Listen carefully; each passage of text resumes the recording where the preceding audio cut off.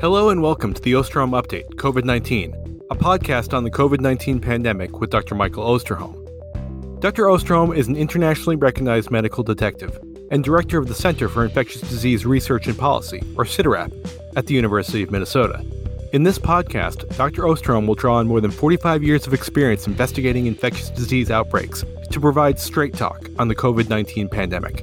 I'm Chris Dahl, reporter for CIDRAP News, and I'm your host for these conversations.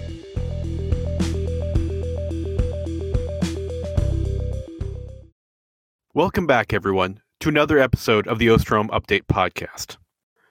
It's been 3 weeks since I last hosted an episode of the podcast, and what a difference 3 weeks can make. Back in early July, the 7-day average of new daily COVID-19 infections was around 12,000. Though it was clear at the time that the highly transmissible Delta variant posed a threat, especially to communities with a large proportion of unvaccinated people, the United States appeared to have put the worst days of the pandemic behind it. Now, the Delta variant has taken over, and we're averaging around 63,000 new cases a day. The vaccination effort has slowed to a crawl, and vaccine resistance is hardening. And while hospitalizations remain low nationwide compared with previous surges, they are climbing, with some parts of the country seeing substantial increases. The surge in new cases has led cities around the country to reimpose mask mandates, prompted new mask guidance from federal officials, and led many vaccinated individuals to question the feeling of safety they had just a few weeks ago. This week on the Ostrom Update, as we resume our weekly episodes, we're going to focus on the changing U.S. situation, the response, and how this latest wave fits into the story of the pandemic. We'll also get an update on the worsening international situation, discuss breakthrough infections, ask whether FDA approval of vaccines could help with vaccine hesitancy, and address a COVID query on booster shots. And we'll hear about another beautiful place from one of our listeners. But first, as always, we'll begin with Dr. Ostrom's opening comments and dedication. Thank you, Chris, and welcome back. We missed you last week. I want to thank Corey Anderson, who filled in for you. He did a great job, but there's only one Chris Dahl, and I think all of our listeners know that. Let me begin, first of all, by saying that we are where I thought we would be 4 or 5 weeks ago. And I don't tell you that to say, oh, aren't I so smart? It's the fact that this should not have been unexpected. This should not have been a situation where somehow this week, I think so many people are feeling like they're being caught by surprise. And today I'll try to tell the story of why we could have known 4 or 5 or 6 weeks ago we are going to be at a time like this. And I'm going to project for you where I think we're going to be in 4 or 5 weeks from now. And know that we shouldn't be surprised by additional issues that are going to come forward. They're going to be complicated, difficult. And now's the time for us to really take a step back, prepare ourselves both physically, meaning protect ourselves with vaccines, and emotionally, psychologically, for what's coming. We're going to be talking about, are my vaccines really protecting me or not? We're going to talk about, what does this mean for our kids? Are our kids going to be able to start school safely? What does this mean in terms of even more continued debate and, in a sense, just really hard issues in our communities about things like masking? So I'll try today to help focus on what I call kind of the story of COVID here in late July 2021. Also, I want to just note a real sense of gratitude to so many of you who have sent us the most amazing emails, letters, tweets, etc. on the podcast, what it means to you, what issues you want us to address that we haven't, in really constructive comments and criticism about how we can improve things. And I wish we could answer all of them. I want you to know we read them all. We definitely read them all. But right now we are a bit overwhelmed with that. But please know how much we appreciate these. And again, as I do every week, it's almost like one of those moments you have to just do day after day after day. As I just want to remind all of us on this podcast, we're going to be talking about numbers again today. But we know they're not just numbers. They're our loved ones. I've heard from several of you this week who have lost loved ones in just recent days due to COVID. and how hard that was, because as much as you were involved with the COVID issue in your own personal life, as much as it's meant to you, and you've been listening to the podcast, it didn't really hit you the way it has until one of your loved ones has recently died. And so I just want us all to take a moment and just remember that these are all our loved ones, our colleagues, our friends, not just numbers. And it's in that regard that today I have a somewhat, you might say, different kind of dedication. We are going to get through this pandemic. We will. This is not going to be the end of civilization. We will, in fact, know a day when we can look back and say the pandemic's behind us. Doesn't mean that the virus is going to be gone, but the pandemic's behind us. Today's dedication really reflects this thinking about our future. And it's one that I want to make this a celebration as much as I want to make it a challenge. And that is to look to the future. We need look no further than the new lives that will enter this earth today. On average, about 250 babies are born worldwide every minute. That's 15,000 young children born into this world just in the time that we'll be recording this podcast. That's 360,000 young children a day.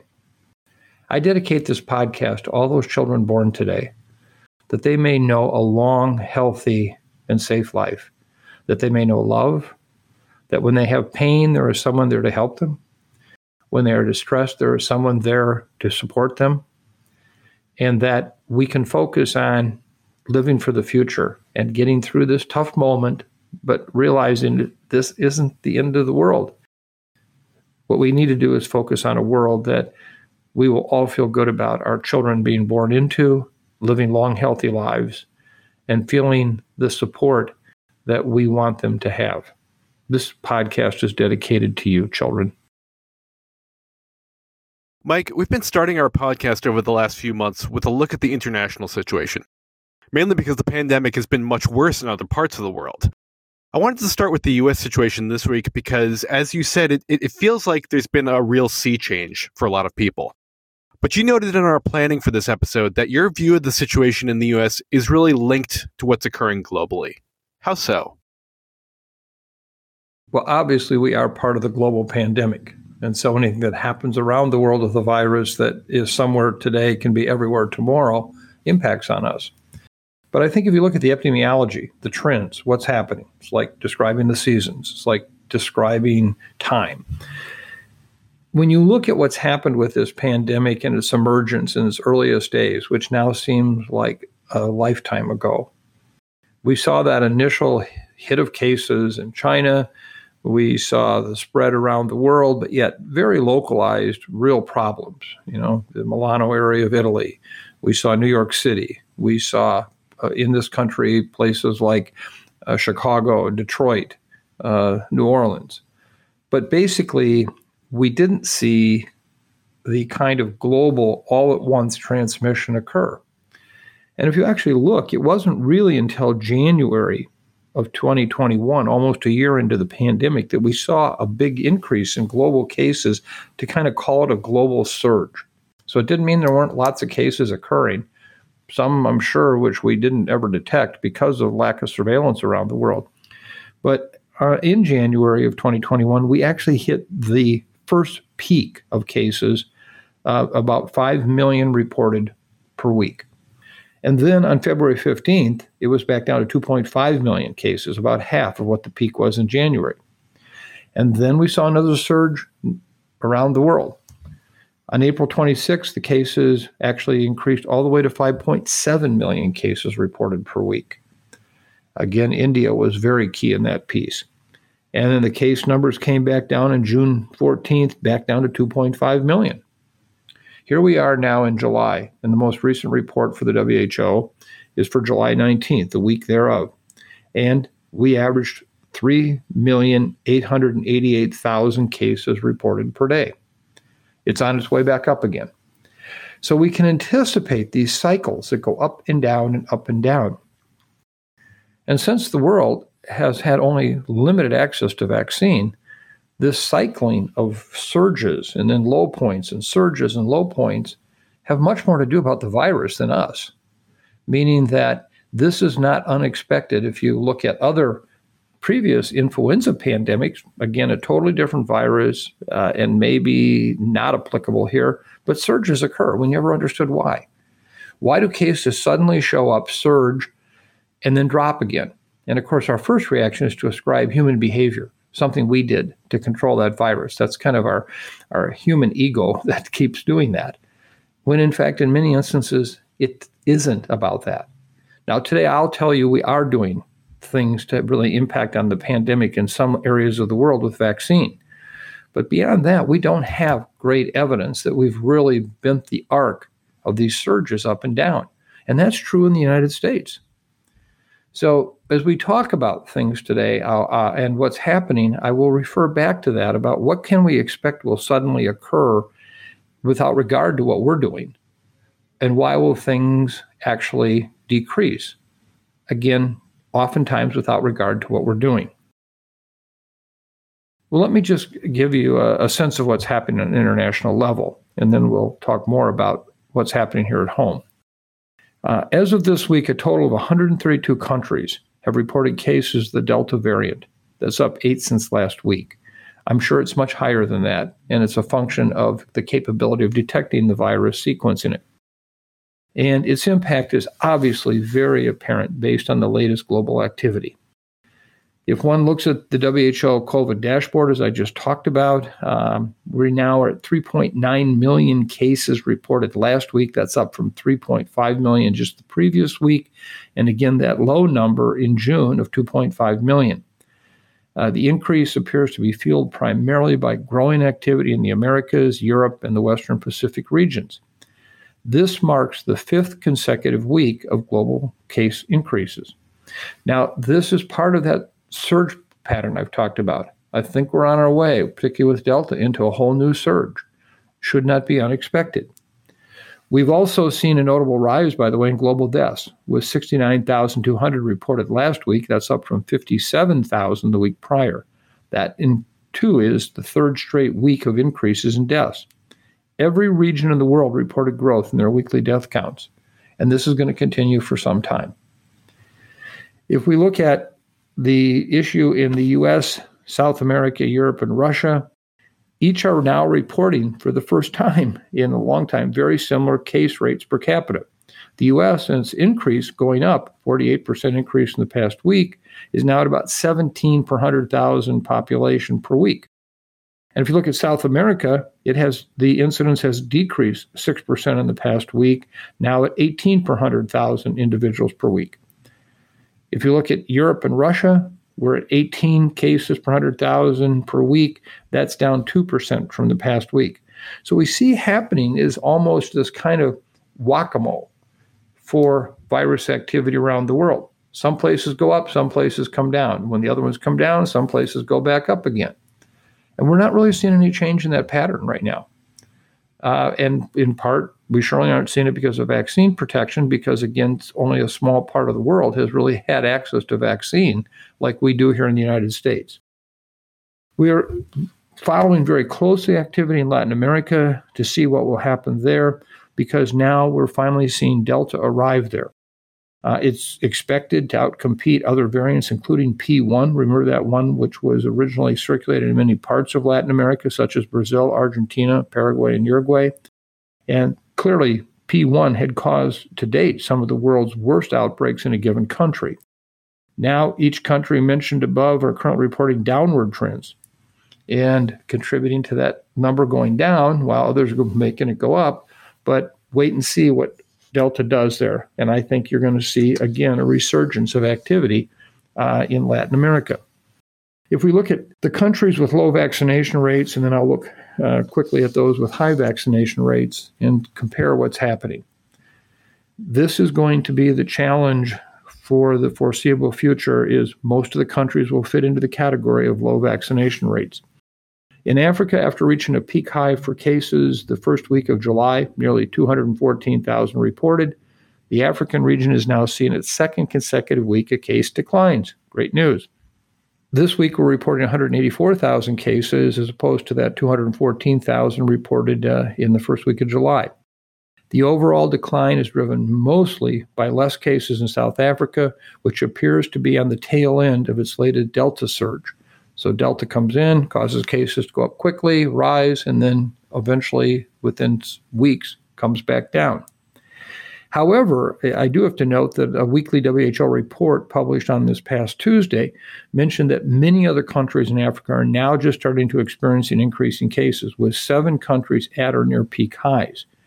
Even with underreporting, 4 African countries are now among the world's top 12 countries with the highest death rates over the past week. Namibia, Tunisia, Botswana, and South Africa are all now in the top 12 countries with number of deaths reported. For comparison, the U.S. currently has a death rate that's 8 times lower than for South Africa and nearly 19 times lower than Namibia. There is some good news from Africa. There is declining cases in countries such as South Africa, Tunisia, and Uganda, all which experienced rapid case growth with Delta and now is coming back down. Let me move to Asia and the Middle East. This region is still being challenged, reporting an overall average of more than 200,000 cases each day. It's the highest average we've seen since India had its surge and then the big decrease. 10 countries in Asia and the Middle East are currently at or near peak highs for cases, including Malaysia, Thailand, Vietnam, and South Korea. I want to remind our listeners here that just a year ago, I had an abundance of email just telling me I could get my act together here, because if we just put out a message, do what Malaysia, Vietnam, and South Korea is doing, we would have this thing solved. And today we sit here looking at them and their major increase in cases and significant activity. Iran is now experiencing its 5th wave of the pandemic that's being attributed to Delta, and it's just reported a new record high average of daily cases. This goes to the issue of time and time again how many times I've heard people say, we're going to hit herd immunity. I was told after the 2nd or 3rd wave that Iran hit herd immunity. And yet today, here we are reporting the record high average for daily cases after a 5th surge. What that tells us is that these surges are critical. They do substantially increase case numbers, but they hardly hit the entire country. And that there's still, as I would say, a lot of human wood left to burn for this coronavirus forest fire, even after 1, 2, or 3 surges, which means you have to expect more surges can occur in many places around the world. That's why I'm not surprised by what's happening in the U.S. right now. Indonesia seems to be trending downward with daily cases, but the country is still being devastated by its record-setting Delta surge. The country reported a single record this week of nearly 2,100 deaths. Before this latest surge, Indonesia had never reported more than 400 COVID deaths in a single day. On Sunday, the New York Times reported that more than 100 children in Indonesia have died each week for the past month. More than 150 children died during the week of July 12th, with half of the deaths occurring in kids younger than 5 years of age. A number of factors are being cited for the dramatic increase in deaths among this age group, including conditions such as malnutrition, low vaccination rates for other infectious diseases, and overwhelmed healthcare systems. Now that's in the low vaccination countries. Let's move now to what it looks like with Delta in countries with high vaccination rates. If we take Israel, again, a country with some of the highest immunization rates in the world, 64% of the entire population has 1 or more doses. 59% are fully vaccinated. Of those 60 and older, greater than 90% are fully vaccinated. Cases in Israel continue to grow, with more than 2,100 cases reported just on Tuesday. This was the biggest single-day total since last mid-March. It now pushes the daily average to 1,500 cases per day. There are 243 individuals who are hospitalized in Israel. This is up from 129 last week. 147 are in critical condition. That, too, is the highest tally since April. Deaths remain low in the country, with the current 7-day average at 2. 35 total COVID deaths over just the past month. And this is where context is really important. To help put these numbers in context, Israel had a peak of nearly 1,200 individuals in critical condition in January. the same month that the country also reported a record high average of 65 deaths per day. So even with this surge, they only have 147 in critical care compared to what was 1,200 individuals in critical care in January. In the same month that the country also reported a record high average of 65 deaths compared to today, where we're basically at an average of about 2 per day. This example really gives us a glimpse into what vaccines can do even when surges of cases occur. They substantially reduce the number of people who will be in critical condition or die. And I can't overemphasize how important that is. It'll become even more abundantly clear in just a moment. Let me cover 2 other countries that help inform us of that. Let me move to the Netherlands. There, if we look at the vaccination rates for the entire population, 68% have 1 or more doses, 48% are fully vaccinated. At this time last week, and was mentioned in our last episode, the Netherlands were reporting more than 10,000 daily cases, up from 600 cases just 3 weeks earlier. It appears, however, the peak of the latest Delta surge has occurred, with the average daily cases now very rapidly decreasing and down to 5,700. So that compares to just a week ago at 10,000 daily cases. But now hospitalizations are growing in the country with an average of 70 daily admissions, again reminding us all that hospitalizations and deaths are lagging indicators. However, if the downward trend in cases holds, hospitalization rates in the country should remain far below previous peaks. We averaged nearly 470 daily admissions last March and over 200 admissions per day for most of October through May of this past year and this recent May. Now, just remember, that is compared to now 70 daily hospital admissions. So 470 daily admissions last March on average, 200 admissions during much of the period of October to May, and now we're at 70. So case numbers are way up, but severe cases and deaths are down. Finally, if one looks at the United Kingdom, which has taught us a lot, and I so appreciate the work that they've been doing there in terms of providing us with the kind of information that I wish we had here in the United States. If we look at vaccination rates for the entire population, 70% have 1 or more doses, 56% are fully vaccinated. Adults, we look at that, 88% have 1 or more doses, 71% fully vaccinated. And to their great credit, if we look at those 65 years of age and older, 95% are fully vaccinated. Cases in the UK appear to have peaked and are currently declining. The current average for daily cases is 33,000, down from 47,000 cases a day just 1 week ago. This decline in activity appears to be very real. Interestingly enough, though, it's mirrored across all regions of the UK and supported by declining hospitalizations in Scotland, which we believe is a much more reliable indicator than case numbers. It remains unclear, however, if last week's reopenings will impact these declines. As I noted before, and as would be expected, hospitalizations and deaths continue to grow in the UK since there are lagging indicators, so case numbers coming down per day, but now hospitalizations and deaths beginning to increase. Nearly 6,000 UK residents are currently hospitalized for COVID, up from just 1,600 1 month ago. Hospitalizations have risen by 25% in the past week. The UK has also reported an average around 70 deaths per day, which is up more than 40% in the past week. Again, these numbers are still far below the country's peak average of 1,250 deaths before this particular surge. So it's really important to understand that. There's actually a figure that I think really demonstrates this. It's a pyramid for which they have on one side of the picture the second wave and the third wave on the other side of the picture. And the pyramid is on the left, cases per 100,000 population, and on the right side of the pyramid, it's deaths per 10 million population. And the point I want to make is for both of these waves, if you look, the number of cases per 100,000 population from this last third wave versus the very severe second wave in December and January are almost identical.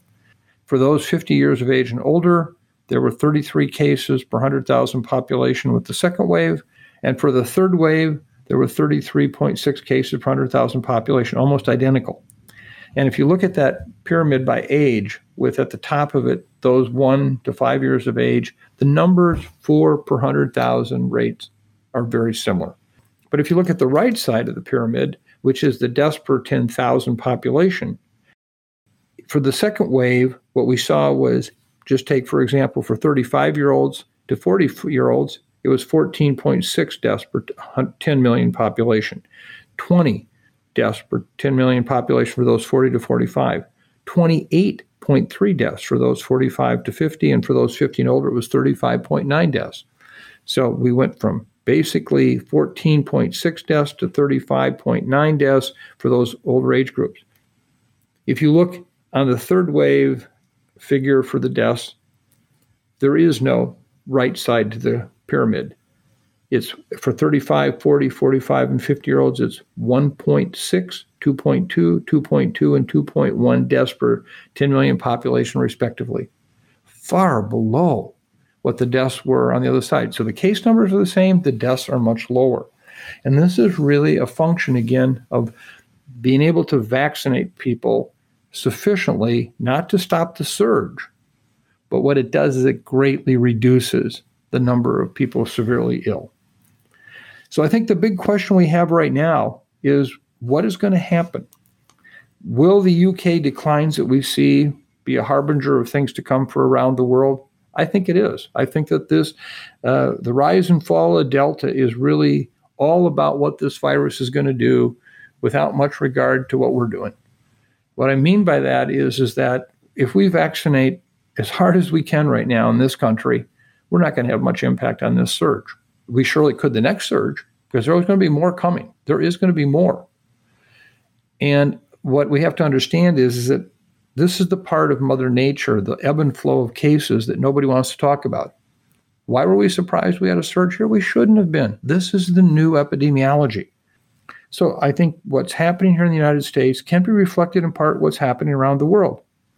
If you look at India with its Delta surge, it began in March, peaked in late April, early to mid-May, and fell rapidly through June.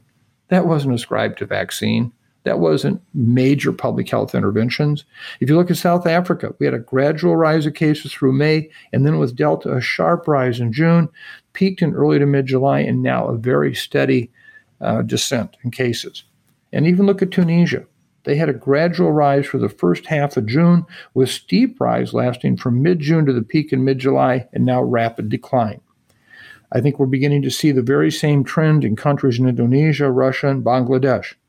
So while there's still a lot of speculation here, what this is telling us is expect that probably in the next 5 or 6 weeks in the United States, we could very well see cases plunge after, for the next 3 to 5 weeks, going up a lot.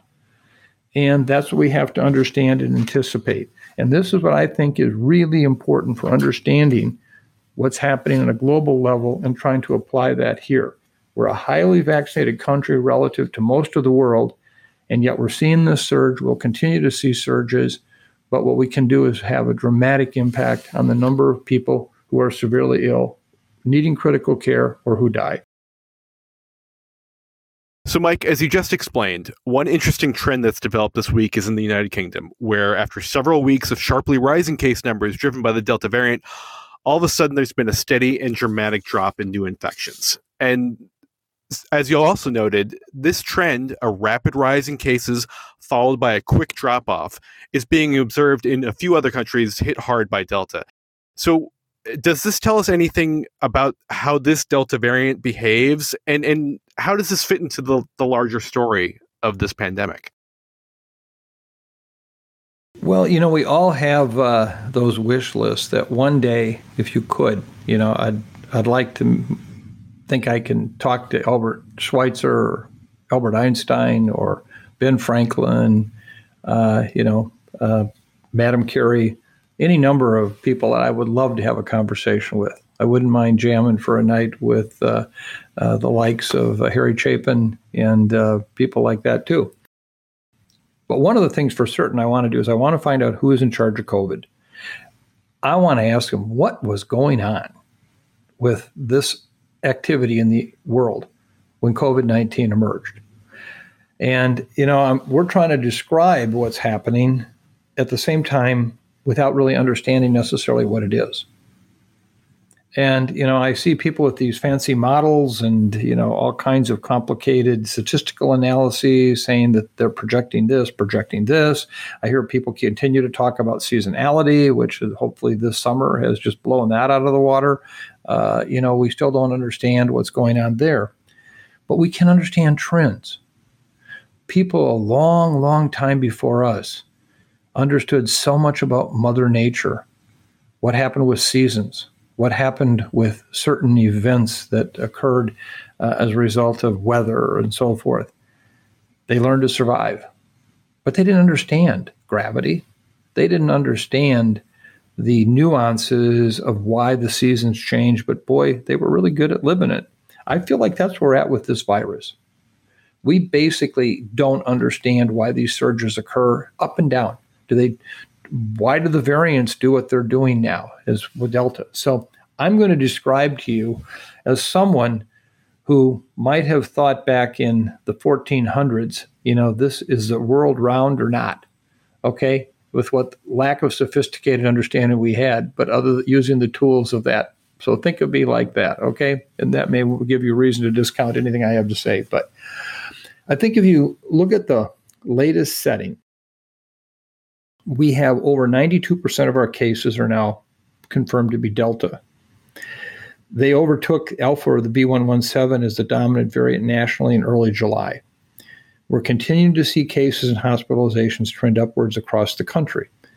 The upticks are clearly more dramatic in certain areas. These areas have been typically dealing with Delta as the dominant variant weeks ahead of the other states and other regions in the country. Most of these areas, ironically and unfortunately, also have vaccination rates below the national average. I've already talked about vaccination rates in places like Israel and England. Let's just remind you here, for all ages in this country, 57% of the population has one or more doses, 49% are fully vaccinated. If we look at 18 and older, 69% have one or more doses, only 60% are fully vaccinated. And if we look at those who are 65 and older, 90% have one or more dose, but 80% are fully vaccinated. Now, just remind you that 95% of those living in the UK who are 65 and older are fully vaccinated. So if we look at the trend data here, and I'll then bring this story to some conclusion, but if we look at the 7-day average for this week, daily cases at 63,250. Over the past 2 weeks, the daily average has risen by 145%. As a reminder, the 7-day average for daily cases reported in last week's episode was only 38,000. Think of that. This week we're at 63,250. The average number of daily tests have finally started to turn the corner, and they're increasing. Since last week's episode, the U.S. is currently conducting about 626,000 tests per day, up slightly, but at least it's no longer dropping. This number is still near its lowest level in the pandemic, and not since last summer have we even been close to this. For reference, we averaged 1 million or more tests from October 2020 to mid-May 2021. And a year ago, on July 27th, 2020, the number of average daily tests was 933,000. So I think that we're still missing lots of people out there that would be contributing to these numbers, and we're going to pick them up, at least some of them, in hospitalizations. Right now, 39,500 Americans are currently hospitalized, up from just 17,000 last month. We're now reporting an average of 290 deaths a day, again, far below our peak average of more than 3,300 daily deaths. But deaths are continuing to increase. If we look at trends from states over the past 2 weeks, once again, all 51 states, including the District of Columbia, are reporting an increase in cases. All but 4 states are reporting increases of at least 50%. 40 states, including the district, are reporting increases greater than 100%, and 12 have increases of greater than 200%. Hospitalizations are also trending upwards across the country, with 48 states reporting increases. That includes 23 states with increases of greater than 50%, and 6 states with increases greater than 100%. In some states, the rise in hospitalizations over the past month have been dramatic. In Louisiana, 37% of the residents there are fully vaccinated. We've all understood for some time the challenges there with vaccination. They recently reported a single-day high for cases, and the daily case average is at record high levels. In just the past month, the number of people admitted to hospitals for COVID in Louisiana has grown from less than 300 to nearly 1,400. This is a far faster growth rate than the state's winter peak, which resulted in a peak of around 1,800 admissions. It will likely be only days before that number is far surpassed in Louisiana. In Florida, 49% of the residents are fully vaccinated, which matches the national average. There, the average daily cases are up tenfold in the past month. It's approaching record high levels. Hospitalization rates have risen from less than 2,000 to over 8,000. The number of current admissions is close to exceeding the state's winter peak of 8,400. This is still below the last summer's peak of 12,000 admissions. Finally, in Arkansas, 36% of residents are fully vaccinated. The average daily cases are 5 times higher than they were 1 month ago. Nearly 1,000 people are in the hospital, up from 300 just last month. The question is, how will this play out over the course of what, as I've suggested earlier, is 4 to 6 more weeks of surge activity? Well, as you know, the circumstances with the Delta variant continue to only be more complicated. On Tuesday, the CDC released data supporting the fact that those individuals who are fully vaccinated, who become infected with Delta, actually have a much, much lower rate of severe illness, hospitalizations, and deaths, but may very well have the same infectivity, meaning their ability to transmit the virus, as someone who is not vaccinated. Let me just say something right up front. While we are concerned about the sustained transmission of these individuals, we cannot for a moment forget how much this vaccine protects against severe disease. The CDC, as you know, has now reinstituted recommendations for masking in those locations that have high transmission and also have low rates of immunization. Well, if you look at just the CDC criteria for transmission, either high transmission or substantial transmission, the two characteristics that they use for describing a county or a parish in this country that should include masking as a recommendation, that amounts to over 2,043 counties, or 64% of all the counties.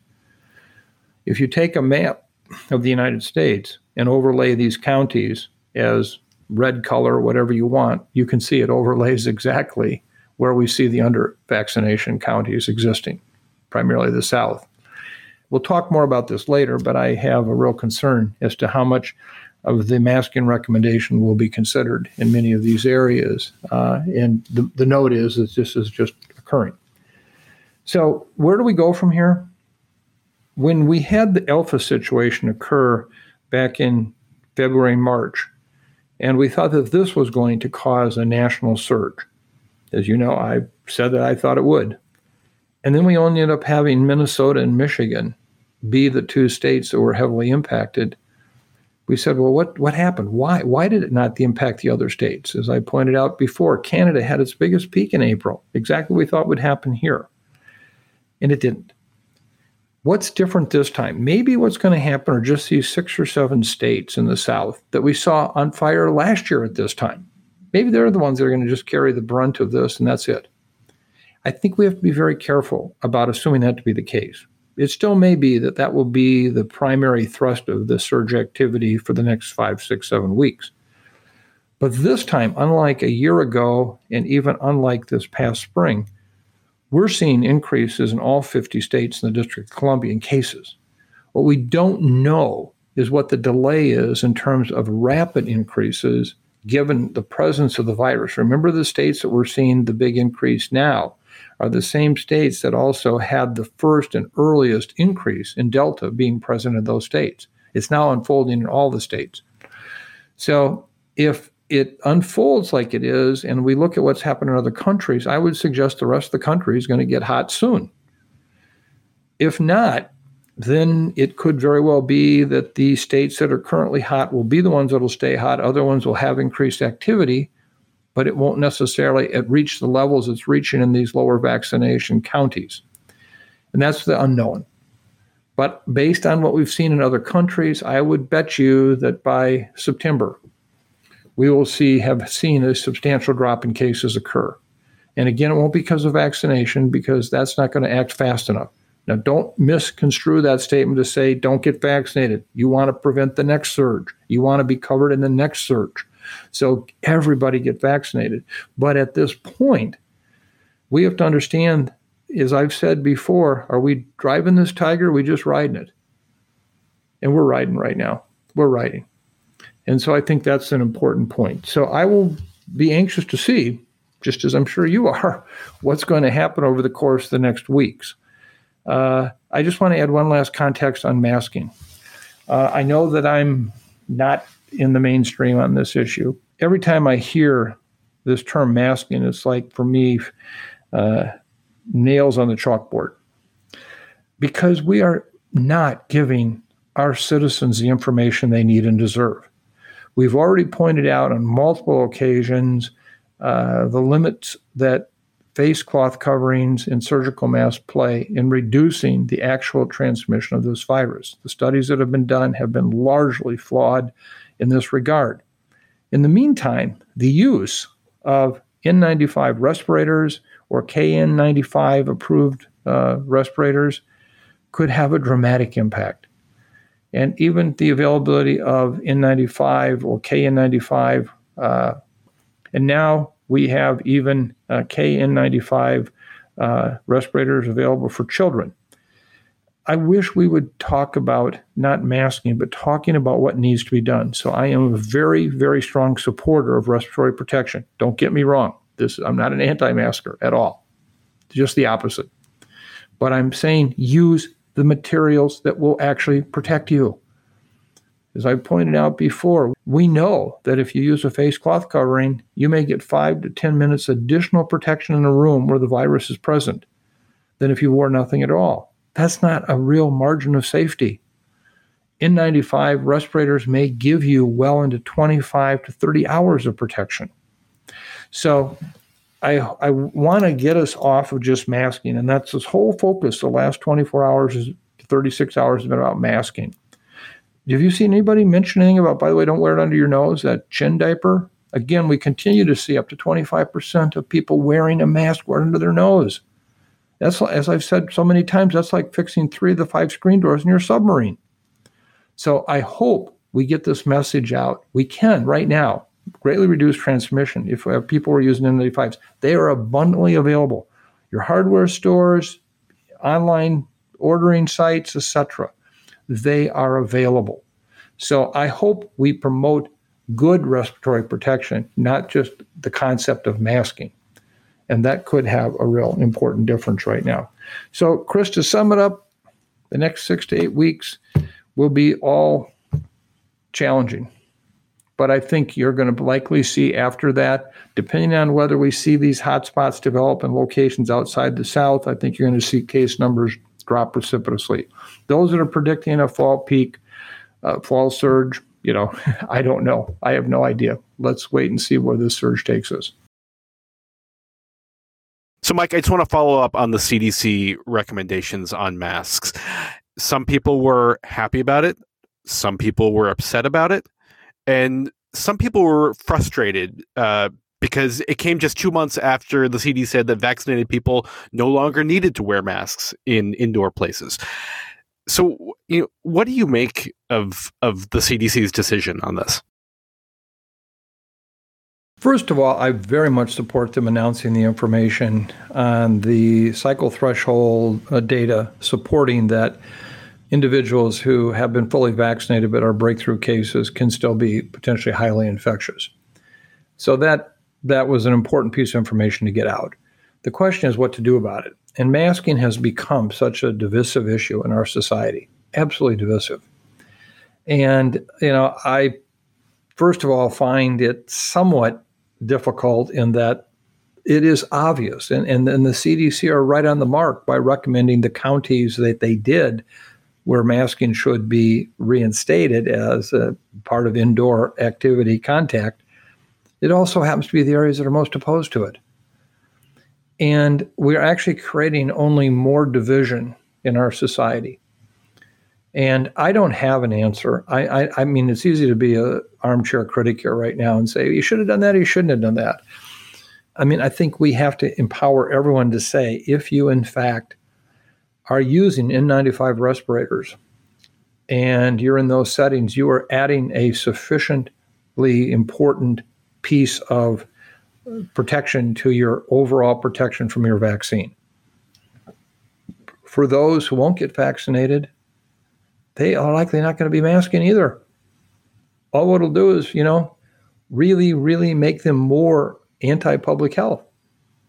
People are ready to move on with this pandemic. One of the things we're going to have to do is major studies on the psychology of pandemic response, because it's only possible to have the public be part of public health activities and being part of the success of those outcomes if they are willing to do it. And we don't really understand that. So I found the recommendation on masking, that term that, my nails on the chalkboard term, difficult, because I saw, oh boy, this is going to only make things worse. And I can tell you from my email the last day and a half, it has. So I don't know what it will accomplish. I do think that it was important to get the information out. I think it is important to tell people right now, if your mom and dad or brother and sister or aunt or uncle or colleague are at increased risk of having a serious outcome if they get infected, but they're vaccinated, they still want to take the precautions to protect themselves with using respiratory protection right now, particularly during this surge. And people may not want to hear that, but that, I think, is an important issue. When the surge is over, you may see, the risk drop again in a way that you can say, well, now is not nearly as high a time risk to be there. I mean, think where we were in May. People were all done, and we weren't seeing the big cases. So I think for this time being, we have to give people some time-limited issues, saying that this is a surge. It's going to come. It's going to go. And during this time, this is what you can do to add to your protection. And in this case, also, we keep hearing people angry at people that won't get vaccinated. I understand that. There's a part of me that is very much in that camp. But at the same time, I also understand if we're going to try to get people vaccinated, further, in a sense, distancing them from us doesn't help. And maybe nothing would have helped. Maybe nothing would help. But I think right now we have to understand it's up to us to protect ourselves. And I would say you have to realize being around people who are fully vaccinated today doesn't mean that you're perfectly safe. And you're going to have to make that decision on what level of risk you're willing to accept. Now, I wish I had a magic answer for you. The number one email I get, please tell me what to do. What's my risk? And I can't. If you're going to go out to a restaurant tonight and eat in a crowded restaurant and you've been double vaccinated, fully vaccinated, your risk of getting infected is still much, much, much lower. But we're seeing this increasing number of breakthrough cases. And if you're someone who's likely to have severe illness, then I think you have to be very mindful of that. So I wish I had a better answer. I can't say CDC is right or wrong because I don't know what the right answer is. I just know this just doesn't feel good. And this is, I don't think, where we want to be. So on that issue of breakthrough infections, as has been the case throughout the pandemic, new research is coming out on a daily basis, and the information that's coming out on breakthrough cases, I think, has been kind of confusing for a lot of people. So for those who are fully vaccinated, what are the most important things to know about breakthrough cases? Well, we'd all like to believe that once we're vaccinated, we're done. That was, I think, what a lot of people thought was going to happen. And with this virus, and particularly as we now see with the emergence of Delta, it's not quite that simple. Let me at the outset say these are great vaccines we have. They're great, but they're not perfect. And we can't make great into perfect just because we want it to be. So we have to deal with great. What does that mean? Well, first of all, let's just figure out what are we talking about, like breakthrough cases. The CDC defines a breakthrough case as an infection detected via PCR antigen testing more than 14 days after an individual receives their final dose of an FDA-approved COVID-19 vaccine. And, as a reminder, we fully expected breakthrough cases since vaccines are not 100% effective. And remember, they were tested also before there were variants of concern. And they were also tested for a more limited period of time, knowing that we weren't sure what the time period would be for waning immunity if it was there. We had data on 3 to 4 to 5 months when they were approved for emergency use authorization. At this point, CDC is opting to focus on routine reporting of breakthrough cases that results in hospitalizations and deaths. They have received a lot of criticism over this, and they're not tracking all breakthrough infections to understand what might be happening. Rochelle Lewinsky, the CDC director, has indicated that there are ongoing studies collecting data from 14,000 long-term care facilities, healthcare workers, essential workers, 19 academic medical centers, and 187 hospitals. I will say right now, we need those data to understand what's going on. So we can't just talk about we're collecting it. We need those data. This is where, as I've said before, Public Health England has done an amazing job of getting that kind of information out. We're also realizing that the clinical trial updates will provide more data on breakthrough cases. As of July 19th, CDC has received information on 5,914 breakthrough infections in individuals who were hospitalized or died. We know that there are substantially more than that. Nearly 3/4 of these infections were in individuals 65 years of age and older. We knew that that would be the likely case. Immunosenescence is very important here. Over 1/4 of hospitalized breakthrough cases were asymptomatic or hospitalized for a reason unrelated to COVID. Let me repeat that. 1/4 of the hospitalized breakthrough cases were asymptomatic or hospitalized for a reason unrelated to COVID. So they get tested routinely getting into the hospital, and oh, by the way, they happen to be asymptomatically infected. So they weren't being hospitalized because of COVID. They got picked up as routine screening. At this point, there are many different opinions and thoughts are being shared about breakthrough cases. One is, how important are they? Should we try to identify as many as we can or stick to focusing on those that cause severe disease and death? Some are arguing that the identification of asymptomatic breakthrough cases via routine testing doesn't mean a whole lot. They argue the focus should be symptomatic disease, especially that which results in severe disease or death. Others argue that breakthrough cases offer valuable information. There are many unanswered questions about, why are they occurring in the elderly, immunocompromised, immunosenescence? What does that tell us about how well the vaccines protect? What's the importance of the vaccine type? Does the incidence of breakthrough cases differ between vaccine types? If so, we should know that. What is the importance of variants? Are certain variants more capable of causing breakthrough infections? What do breakthrough cases mean for transmission? And what I shared with you earlier in this podcast with this data now supporting that breakthrough cases likely are as infectious as those who are not yet vaccinated, that's a really critical new finding. That actually helps explain some of the clusters of cases we've seen where there didn't appear to be anyone in that cluster who might have been the original source, when in fact it may very well have been an asymptomatically infected individual who was previously vaccinated. Finally, the question is, are we seeing waning immunity? We're going to talk about that in a moment, but I think we really are. So how do we move forward? At this point, we just need more data rather than less to try and get some of these questions answered. So I hope CDC continues to expand on the information they're collecting, working with state and local health departments. Please get the information out. Please get it out. When even more of the data becomes available, we have a lot of things to untangle. How applicable are the data from Israel, which conducts a lot of routine testing, would pick up a lot more asymptomatic cases than the U.S. would, because they're showing a substantial increase in the number of breakthroughs compared to us. We're stuck making a number of assumptions from very limited and I think potentially outdated data to help guide policy. And I say outdated because it has to really reflect on the current variant.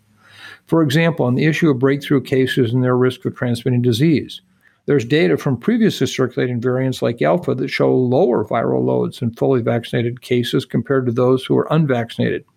There's also data, again, from non-Delta variants suggesting that the duration of infection in fully vaccinated is shorter compared to vaccinated cases. Several recent studies in the U.S. and the U.K. and Israel have been conducted and indicate that secondary attack rates are lower when the index case is fully vaccinated. From these data points, we can conclude that fully vaccinated cases pose less of a risk of transmission compared to unvaccinated cases. But we don't know that yet. We need to understand the Delta variant. And so in some ways, the entire record up to Delta has to be considered, has to be thought of, has to be included. But it shouldn't be the data that we necessarily use. We really need the data about Delta. You've heard recently of a study that actually supports that Delta cases have 1,000 times the higher viral loads compared to previous variants. However, that also translates to data meaning only 2 times higher risk of transmission. So I want to be really clear about that. A CDC Morbidity and Mortality Week report published last week found evidence suggesting that an asymptomatic, fully vaccinated individual who had cycle thresholds of 33 to 35, which means he likely wasn't very infectious, was likely the index case of an outbreak of gamma, or P1, that infected 24 other people, including 15 of 25 individuals who were fully vaccinated with the Pfizer vaccine. The good news is that although most of the cases in this outbreak were asymptomatic and none were severely ill or hospitalized, but they still got infected. What are the implications? The individuals obviously infect us, even at that lower level. So we've got a lot of work to do at this point to figure this out. So I think our key talking point around breakthroughs is that yet we know vaccination still reduces severe disease and death. It will reduce symptomatic disease. And what we need to do is really keep pushing them. I think the one challenge we're going to have is looking at, do breakthroughs occur more frequently with one vaccine or another? And if we look at the data for some of the states that have been collected, including Oklahoma, we see that, in fact, there is a trend for higher numbers of breakthrough cases with the J&J single dose. If you look at the Oklahoma data that's been made available, those who received Johnson & Johnson vaccine had a rate of 127 breakthroughs per 100,000 fully vaccinated people with J&J. That compares to only 72 per 100,000 vaccinated people for Moderna and 100 with Pfizer.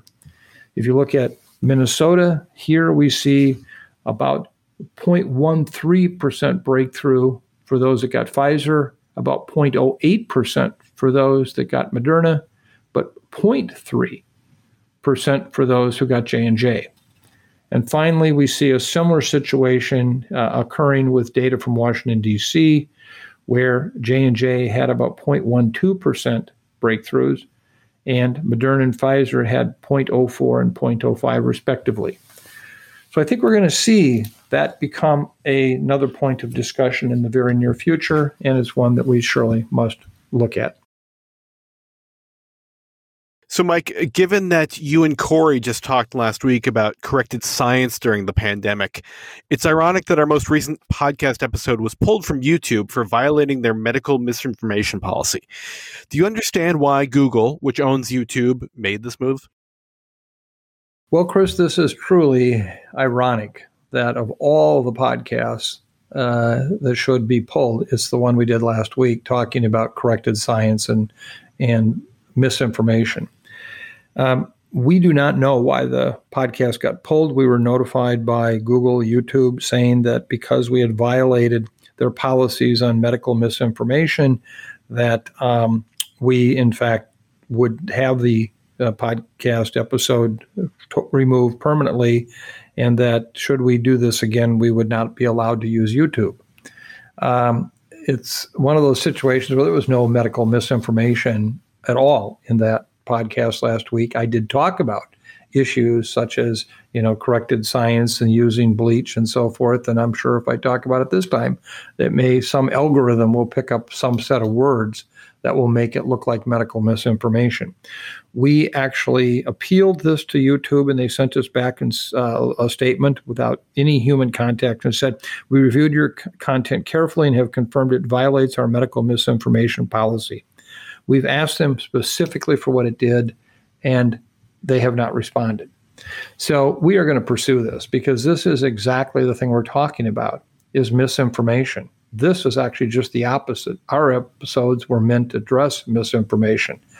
And I can only assume there was some electronic algorithm that picked up a series of words.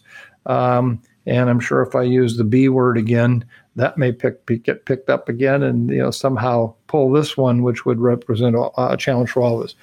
Our University of Minnesota Legal Counsel is working on this issue right now. We're obviously appealing through the Google process to get more information. But I think it is a threat. If we can be shut down through YouTube for this type of thing, it really speaks to the challenge we have with misinformation correction, misinformation addressing. So if somebody makes some outrageous claim, we can't repeat that claim to say we're addressing it, because then it gets included as medical misinformation. And you can see the problem with that. It's a circular argument. So we'll see what happens. We'll make sure you all are kept up to speed. Fortunately, there are other venues to listen to our podcast than YouTube. But it really just goes to the heart of, ironically, the one episode I covered this whole issue last week, that this should be the issue. 61st episode, by the way, not including our special episodes, and this is the one that got pulled. So now to our COVID query segment. This is where we try to answer questions about the decisions that you, our listeners, are trying to make, the situations you're trying to navigate, and the risks you're assessing on a daily basis in this post-vaccination COVID world. So our COVID query this week is from Mrs. Stevens, and it relates to the issue of breakthrough cases that we discussed earlier.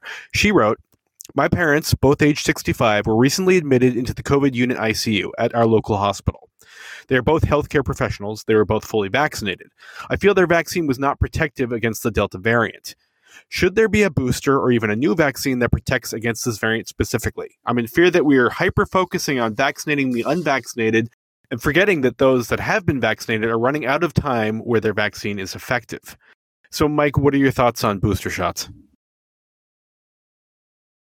Well, as you will continue to hear over the course of the next days, there's a tremendous amount of discussion on this. And in fact, just earlier this week, Pfizer announced that there was substantial additional protection provided for adults getting a third dose of vaccine. And I think that ultimately, as we're learning, particularly with this variant, that may be necessary. First of all, I just want to offer my thoughts and prayers to Mrs. Stevens and her family and the situation that they've experienced. And also just to say that this is being played out in a lot of locations right now. So I think we will see booster doses included. I don't know that they have to be variant specific. That's a whole nother discussion, whether or not that'll be needed. But stay tuned. I think boosters are coming. Where I have a challenge with this, as someone who wants all my loved ones, family, and friends to be protected, is meanwhile, the rest of the world isn't getting vaccine in any meaningful way. And that's a challenge. So here we are with the riches of high-income countries, particularly the United States, getting potentially 3 doses when the rest of the world can't get a single dose. And so we've got to also wrestle with that. I will not be naive to think that somehow people would just willingly give up a third booster dose if they know that it's going to make a potential difference in what happens to their loved ones or they themselves. But it's one thing to consider when we talk about variant development. We've got to get the world vaccinated. And we're just not doing it fast enough. We're not developing the capacity and the tools that we need to get vaccines into the world. So stay tuned. Boosters are coming. I'm quite convinced of that. And how soon, I don't know. And Mike, just a quick follow-up question on vaccines. A lot of people are wondering why the vaccines have not been approved by the FDA yet. Some people anecdotally say that's the reason why they don't want to get the vaccine, because it's not approved. Do you have any sense of when that's going to happen and if it will make a difference in vaccine hesitancy? Well, I don't know when it's going to happen. I would use some very nondescript words that said, well, it's going to happen sometime. I do know it's going to happen. I have no doubt that these vaccines will be fully approved. I am very sympathetic to this kind of situation we're in right now. Knowing a number of the FDA professionals who are involved with the review of this vaccine, and understanding what they're trying to do, and also my colleagues who are incredibly frustrated the vaccines are not yet approved, they both are right. They're both right. And when I say the FDA people are right, I know that they're working around the clock to review these data. This is not somebody who's just conveniently doing it 5 days a week from 8 to 5. And what they're saying, though, is that we can't do any less of a comprehensive review on these vaccines than we would if this wasn't COVID and this wasn't a controversial vaccine. Because if we do, and people come back in and say, oh, look at this shortcut, look at this shortcut, look at this shortcut they took, it'll challenge the very integrity of the licensing process. Now, are there ways that they can expedite doing what they're doing and not yet have any shortcuts? I think is open. That's real. But I do want to say that we want to make certain that when these licensed vaccines are available, people can believe in the license. And so that's it. But I agree with many of my friends and colleagues who say, come on, we got to get this done, because this is potentially one of the at least minor game changers that could help us bring more people to getting vaccinated, because they're waiting on that. The single thing. And so I think everybody's right here, but nobody is going to be comfortable with that. And at the same time, I also feel the same way about the issue with the kids' vaccines. We got to get these vaccines out. We just have to. But we can't do it in any way that would suggest to the public that shortcuts were taken, that information that could have and should have been evaluated wasn't. Questions that needed further answering weren't done because it would take more time. We've got to make sure that there is a complete faith in this vaccine approval process.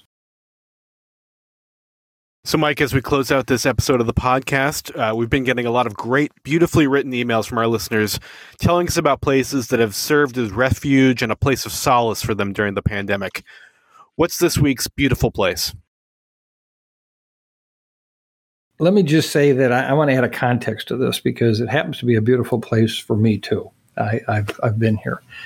The high Uintas Wilderness encompasses about 456,000 acres in Utah and stretches nearly 60 miles east to west. If you've not been there, it is a spectacular area with hundreds of glacier-formed lakes, and it reflects the blue skies in Utah's highest peaks in very clear, cold water. And so from that perspective, I have been there multiple times, and every time found it to be a magical place. So when we got the beautiful place submission this week from Kristen, it seemed as if almost a natural for me, at least, of what to think about. So this is from Kristen, who has shared with us their high Uintas wilderness experience as a beautiful place. So here it is. Greetings, Dr. Osterholm. My beautiful place I would like to share is the high Uintas wilderness here in Utah. This has been my home range for the last 20 years for backpacking for my photography. It is magical. It is full of high adventure, and it provides a level of fulfillment you cannot find anywhere else in Utah. From the highest peak in the state to three mighty rivers, the Bear, the Provo, and the Weber, and that all begin from the headwaters here in the Uinta Mountains. I think maybe before 2020, my appreciation was in the moment out there. But when the pandemic began, it was a refuge from the madness of the politics, division, and pain that a life event like this pandemic comes with. Over the last 2 years, I've immersed myself in this mountain range to regain my focus and to be at one with nature as sort of a therapy for the struggle the pandemic brought our family. Nothing more physically distanced than a solo backpacking trip. The high alpine lakes, the majestic peaks, the night sky all told a tale that no matter what is going to be on with humankind, nature still operates under the laws of the universe. In a world full of madness and pain, it was great comfort to see that some things had not changed. This helped me gain perspective and return to our crazy COVID world with a renewed sense of purpose and empathy and compassion that the wild things bring out in all of us. I feel fortunate to have had not only your podcast to help me bob and weave through the mountain of misinformation, but I also had the Uinta Mountains to help my soul find peace and focus to be a better human being to my family, friends, and the rest of the world. Some people like to spend time at five-star hotels. I'll take a 50 billion star night sky over that every single time. I've had people through my photography say my images over the years have brought them peace, comfort, or just plain joy to be able to see the wild through my lens.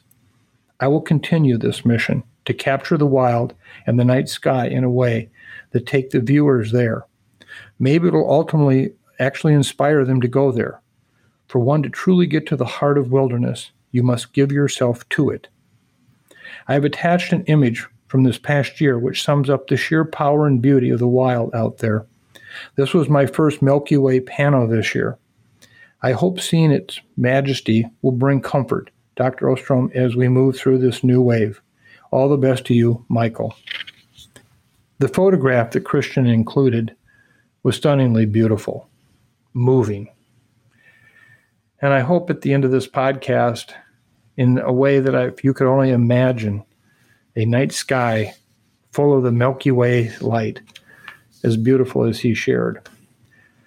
Thank you, Christian, for sharing this very beautiful place with us. I hope all the podcast listeners, while not being able to see the photograph, can imagine in their minds something as beautiful as you've shared with us. This is a time to find beauty, however, wherever, whyever you can.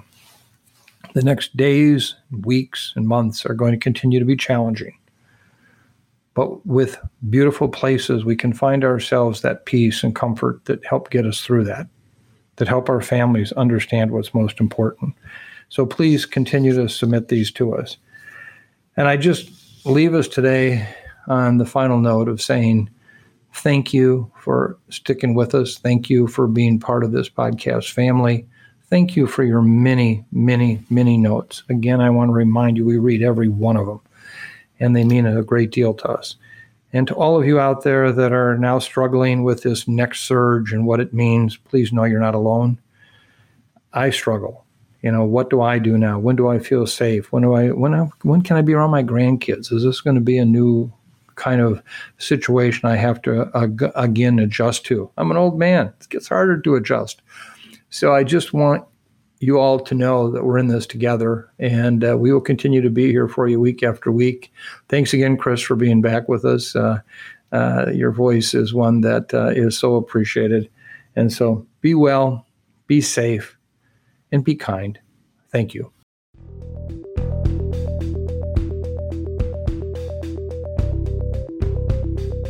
Thanks for listening to this week's episode of the Ostrom Update. If you're enjoying the podcast, please subscribe, rate, and review. And be sure to keep up with the latest COVID-19 news by visiting our website, cidrap.umn.edu. This podcast is supported in part by you, our listeners. If you would like to donate, please go to cidrap.umn.edu/donate-now. The Ostrom Update is produced by Maya Peters, Corey Anderson, and Angela Ulrich.